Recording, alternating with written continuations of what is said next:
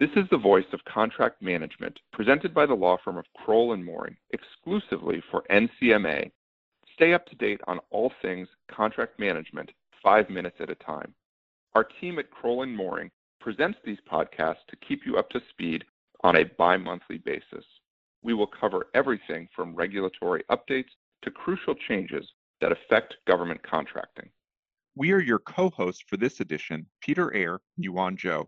First, we'll start with Yuan, who has an update on a new disclosure requirement. Yuan, over to you. Thanks, Peter. On August 25th, the DoD issued an interim rule that implements Section 855 of the NDAA for fiscal year 2022.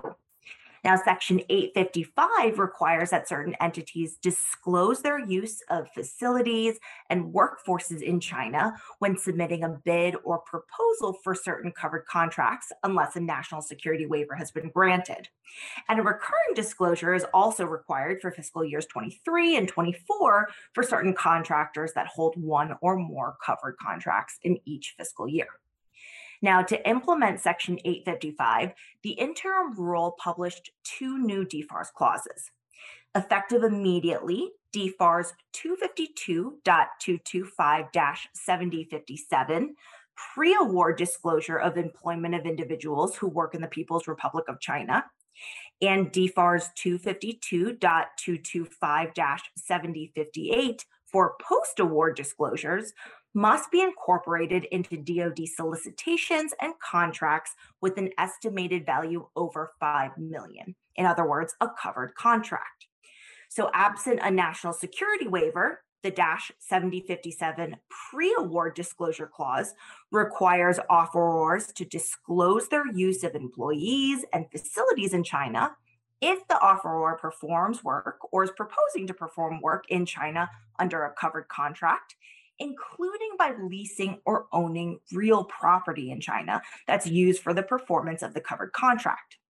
Now, offerors that make such disclosures are considered covered entities, and they can't be awarded a covered contract absent providing those appropriate disclosures. Now, the -7058 post-award disclosure clause contains post-award disclosure obligations which prohibit the DoD from awarding, extending, or exercising options on a covered contract with covered entities unless they submit those fiscal year 23 and 24 disclosures regarding the contractor's employees who perform work in China on those covered contracts. Now, these clauses don't apply to contracts for commercial products and services or contracts at or below the simplified acquisition threshold. So these are 2 highly anticipated clauses from the fiscal year 22 NDAA, and DoD is accepting public comments through October 24th. Back to you, Peter. Great. Thank you so much, Yuan. It's been a busy couple weeks on the contractor vaccine mandate, so 2 notable updates. On August 26th, the Court of Appeals for the 11th Circuit issued its decision on the Georgia nationwide injunction of the federal contractor vaccine mandate, affirming in part and vacating in part the nationwide injunction. So the court agreed that the plaintiff's challenge to the mandate will likely succeed on the merits. Therefore, the injunction was affirmed as it relates to the plaintiffs of the case.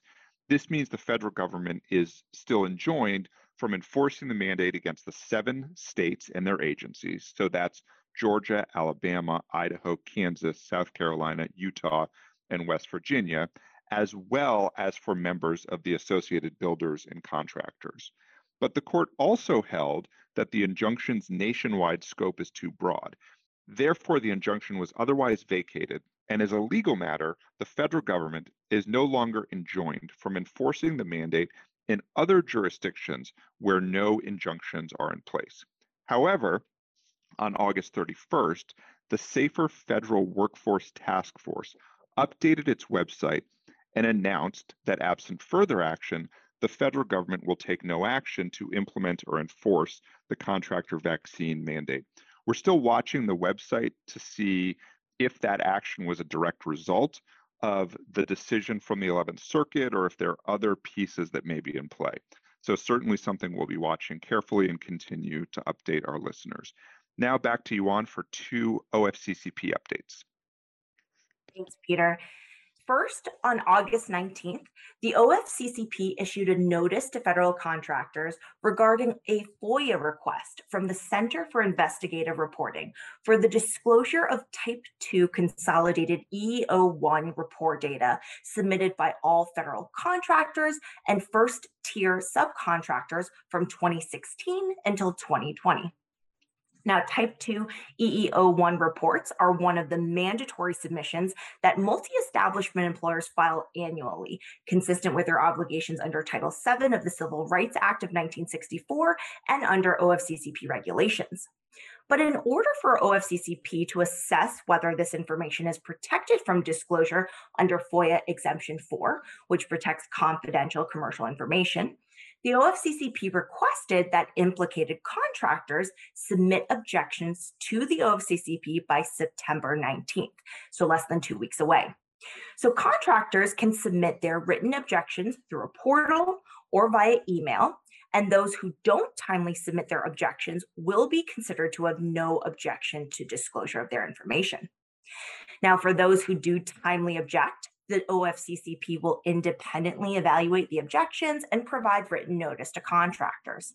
Now, in the event it decides to disclose information, including the reasons for not sustaining the objections, as well as a description of the information to be disclosed, and the specified disclosure date will all be provided to contractors via written notice. And that's an area where Kroll is currently working with a number of companies on their objections. Now, as a second update, on August 18th, the OFCCP issued a revised Directive 2022-01 on advancing pay equity through compensation analysis. According to the OFCCP, this revised directive is intended to clarify its earlier guidance that addresses contractors' regulatory obligations to evaluate their own compensation systems as part of their affirmative action programs, as well as the documentation that OFCCP expects contractors to provide regarding their analyses. Now, first, the updated directive changes the OFCCP's terminology. Rather than a pay equity audit, the directive now references compensation analyses, which OFCCP Director Jenny Yang noted in an accompanying DOL blog post that this change was intended to avoid any confusion about the nature of contractor obligations. Now, moreover, and more importantly, the updated directive steps back from the OFCCP's prior position regarding the applicability of attorney-client privilege to analyses that contractors are required to undertake pursuant to OFCCP regulations. Now, previously, the OFCCP took a position that contractors conduct undefined pay equity analyses pursuant to OFCCP's regulatory obligations and, as a result, could not assert attorney-client privilege over such analyses. In the updated directive, however, the OFCCP clarifies that contractors who believe their full compensation analysis contains privileged attorney-client communications can provide information in a form that doesn't breach or waive attorney-client privilege via three ways: by submitting a redacted compensation analysis, by conducting additional non-privileged analyses, or generating an affidavit that sets forth certain specified information. Now, in addition to these forms and these details, the OFCCP recommended that contractors provide certain additional information as applicable that can help the OFCCP conduct a more efficient compliance evaluation, including all employee pay groupings evaluated, an explanation of how and why employees were grouped for the analysis, among others. And Peter, with that, back to you. Perfect. Thank you so much, Yuan. That's all for today. Thanks for listening to the Voice of Contract Management, brought to you by Kroll & Mooring exclusively for NCMA. Stay tuned for our next episode as we continue to discuss all things government contracting. In the meantime, explore your learning opportunities at www.ncmahq.org/course catalog.